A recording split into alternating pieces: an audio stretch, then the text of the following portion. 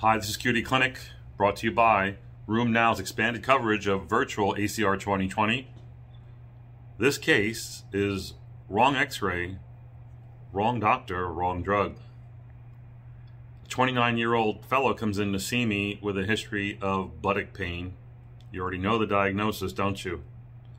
Turns out for the last 4 years, he's had some low back pain and intermittent buttock pain. The pain is worse at night.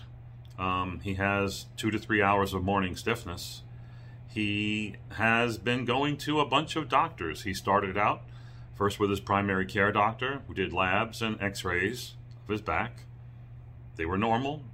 Then went to one orthopedist, then another orthopedist, then a physical therapist, then a physiatrist, then another back specialist orthopedist who did an MRI of his lower spine. Luckily enough, the MRI of his lower spine included the pelvis and SI joint, although it wasn't ordered as such. And yes, they found unilateral sacroiliitis. They found bone marrow edema on both sides of the SI joint. There were no erosions in the SI joint, but bone marrow edema and other inflammatory changes to suggest unilateral sacroiliitis and no other diagnosis. So the story here is we have a young man, 30, who has inflammatory low back pain. This is sort of the hallmark presentation of someone who has ankylosing spondylitis or a spondyloarthropathy. X-rays were not done. I ordered those. We'll see what those come back, but I'm sure there'll be some changes there so that this does in fact qualify as axial spondyloarthritis or ankylosing spondylitis. He is HLA-B27 positive, never checked before. His labs were actually normal. His SED rate, CRP, chemistries, and blood counts were all normal. The message here is, I think, again, wrong x-rays. Young men, young patients who have inflammatory back pain should always have an x-ray that includes the pelvis and SI joints. Problem is they always get LS spine films and will often miss this diagnosis. Wrong doctors. Flopping around between PM&R, PCPs, and ortho didn't do very well here. And of course, he was treated with the wrong drug. He was taking Tylenol, over-the-counter medicines, given an occasional prescription for a non-steroidal that he didn't know that he should take on a regular basis. So the fellow's been in pain for quite some time. This is a big problem. As you may know, there are substantial delays in the diagnosis of ankylosing spondylitis. On average, 7 to 8 years. It is amazing in this day and age, with all the notice that spondylitis has gotten over the years, all the drugs being approved for spondylitis, perpetuating the story, the presentation, the evaluation, and the new therapies, that this really hasn't changed very much. In fact, most patients diagnosed with ankylosing spondylitis are not diagnosed by rheumatologists. It takes many years to get to the rheumatologist. In fact, that number I mentioned earlier, 7, 8 years, that might be the number it takes. So maybe you have to fail 3, 4, 5 doctors before you finally get referred to the rheumatologist. I think we as the teachers of the masses, not just patients but also other clinicians, need to perpetuate this story that inflammatory back pain in someone under the age of 30, under the age of 40, should always prompt a B27 and pelvic x-rays.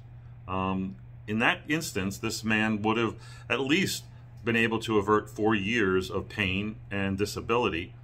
And now he's going to go bungee jumping and join the Marines now that he's been started on effective biologic therapy.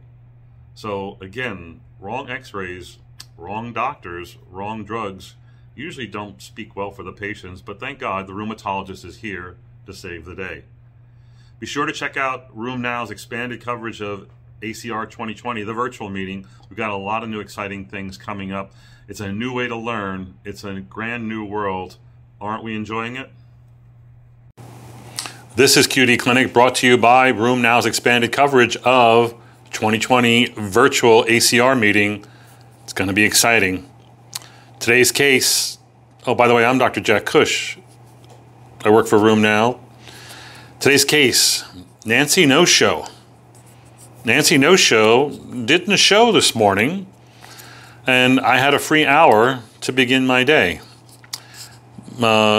that was kind of nice because I got a lot of work in, answered some emails, took a walk around the block, and didn't make any money and didn't do any good. So Nancy No-Show's done this before. Maybe Nancy No-Show is a first-time consult like my new patient today that didn't show. The question is, how do you handle no-shows and how do I handle them? I struggle with these just as much as anyone else. The no-show rate that most rheumatologists experience varies quite a bit. It can be as low as single digits, but most of you have a no-show rate of somewhere between 12 and 20%. Most business models in rheumatology would say that you need to keep your no-show rate down less than 10%. If you had a static number that in fact was predictable, you could work against that and do what the airlines do and just overbook. And then when everybody shows up, just throw it into high gear so that you can meet your workload for that day. On the other hand, most of us don't do that. Most of us want to have our time accounted for, knowing that at 2 o'clock I'm seeing this patient, at 3 o'clock I'm seeing that patient, and at 4:30 I'm checking out. But unpredictability is bad for business. Again, it's frustrating. It's frustrating for you. It's frustrating for the patients. No-shows often have lots of good excuses. And by no-show, I mean people who don't call ahead of time and say, my car broke down, my child is sick, I can't make it tomorrow, can I reschedule? There you have the opportunity to fill in. So let me give you some perspective on this. Number one, there is research out there about no-shows that it is higher in non-whites, meaning whites are more likely to be on time and actually make the visit. It's about 10% lower for non-whites compared to whites in a few studies. People are more likely to keep their appointments when they're over the age of 65. I don't think that has to do with whether or not they're working or retired. I think it just is that medicine becomes more important as one gets older. Younger people are less likely to make those appointments. You could also predict no-shows based on patients who have psychosocial problems, and certainly people who have a prior history of prior no-shows. They're likely to be recidivists and make that mistake. There are studies showing that you can actually predict no-shows based on those 4 factors of age, race, whether they're psychosocial factors or prior no-shows. What can you do about this? Well, the number one way of reducing no-shows is reminders. There are a lot of reminder systems out there. You can be as simple as snail mail and sending someone a reminder in the mail, having automated systems where patients can choose how they're going to receive their notice by text, by email, by phone call, Pony Express, whatever they want. It's tailored to them. Those are services one pays for. Many of you just have your staff as part of today's duties to call tomorrow's patients to remind them. The data shows that no-show rates drop by as much as 50%. So one study showed it went from 10 to 5%. Another study showed it went from 8 to 4%. I think when you've got like a 20% no-show rate, I don't think it's going to go to 10%, but it certainly gets better. So reminders make sense. The other thing that is often not done and should be done is setting expectations, meaning you as the clinician need to, at the end of your visits, say, next time when I see you in 3 months, we're going to discuss X, Y, and Z. It's very important that I see you then so we know whether this drug is working, whether your labs have gotten better, whether we can show that this medicine has continued to be safe. Again, next time we can talk about pregnancy because we didn't have time to talk about it this time. Set an expectation, make it like a soap opera, tune in tomorrow, days of our rheumatologic lives, and again, it makes sort of sense to set an expectation. Likewise, your staff, when they check patients out, can set an expectation. There's an interesting model in one of the family practice journals that talked about setting up a virtual doctor visit, meaning the patients who are criminals, the no-showers, they now go into a bin and they are notified that you're now on an alternative schedule, meaning you don't really have an appointment, but you have an appointment with our virtual doctor. And then if and when you show up, you get slotted in sort of a chronological order beside someone who has a scheduled appointment, and the doctor will try to squeeze you in.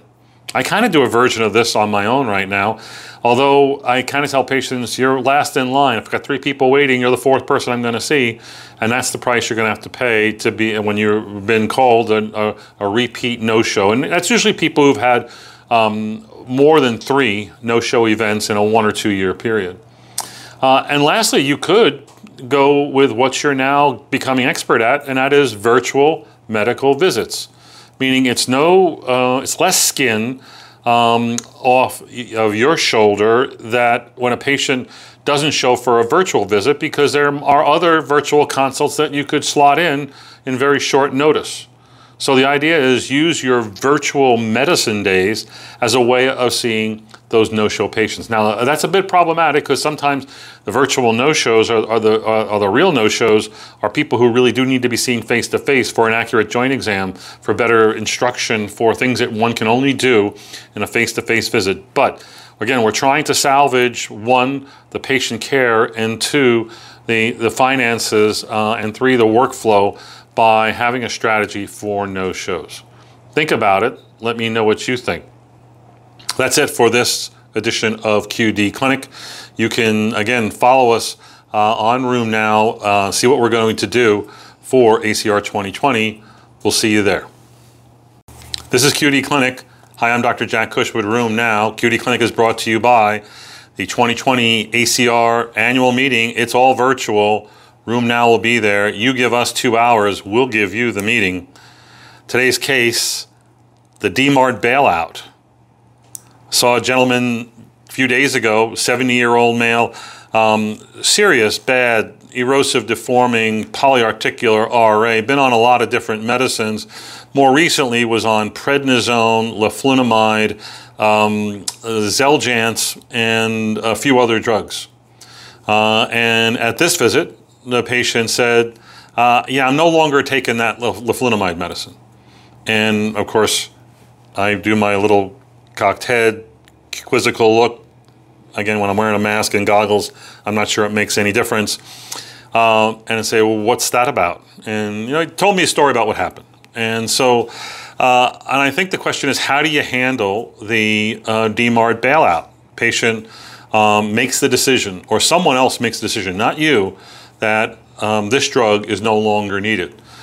We could be talking about any drug here, but I'm choosing DMARDs because they're supposed to be disease modifying, and that's the intent by which you gave it. Hence, patient's not taking it. We're looking at suboptimal therapy, are we not? I think you could think about this in 3 different ways. The patients bail out on a drug either because of the patient choice, or because another MD got involved, or third, external forces beyond our control, like a hurricane or something. When the patient chooses to stop the drug, for whatever reason, I think rather than getting all pissy and looking at them like, are you crazy? Like, what were you thinking? These are all my inclinations. I think the interesting thing is to say, well, tell me what that's all about and tell me how you're doing. Because they bailed out. The question is, was that a good idea or a bad idea? They already have the history that's going to give you the answer. If it turned out to be okay and not a bad idea, there's no point in coming down hard on the patient. If it was a bad idea, you say, gee, that wasn't really a good idea. Either way, you always make the point, I want you to know these medicines that I give you, they're mine. I'm the expert. I wrote the prescription. I'm responsible for it. Think about it like I'm lending you my Mustang and you can drive it around. I don't want you to paint my Mustang or, drive on the beach with it. Certain things you probably should ask for my permission. So before you sell my Mustang, give me a call. The same thing with these DMARDs or biologics. Realize that you should let me know when someone else or you want to do something with my medicine. Otherwise, there's a consequence there that could be damaging, and I don't want that to happen. Call me. I'll tell you whether you can stop or not, or whether you need to stop when you're going to have surgery, or because you're going on vacation, or because someone else wants to stop it. Give me a call. Second scenario, the patient stopped because Dr. Schmo told him, well, you have to stop that medicine now. Surgery, hospitalization, always seems like a good idea to the patient. It's always a bad idea as far as we're concerned because it never needs to be stopped in those situations. It's being stopped by someone who knows nothing about the medicine or at best gets their education from the television about that medicine. There, again, if it's the other physician that did this, there's only one remedy, and it does take a little bit of your effort, and that is either write a note to that doctor or give him a call. Dr. Schmo, Dr. Cush here. Mr. Smith says you stopped his methotrexate. Is that true? Why would you do that? And you know, then they're like double talking and hemming and hawing and say, oh, he misunderstood. But you know what? Dr. Schmo, excuse me, is never going to do that again. Lastly, external forces, insurance companies, you know, bad deliveries, pharmacy issues, refill issues, dog ate my homework. Again, beyond the patient's control, and they never restarted the medicine. And there, the answer is real simple. It's like the first scenario. This thing called the phone. If things are not going well with regard to medicine, please call my office and I'll fix it. I think the bottom line is that, you know, bailing out on a DMARD is not always a bad thing. Sometimes it's a good thing. The patient can be managed with less medicine. This way, you're not contributing to polypharmacy, which is a gigantic problem in many of our patients, especially as they get older, especially as they get more complex. I think that it's really about negotiating. It's about setting expectations with patients and letting them know that they can call you to find out what to do when considering stopping a medicine. That's it for the DMARD bailout. Again, you give us 2 hours, we'll give you the ACR meeting virtually. We have a lot of interesting plans. It's all about ways that you can engage and learn and get perspectives on the data and new studies being presented. These are the things we'll be highlighting at RheumNow come November for the virtual ACR meeting. We'll see you then. Take care.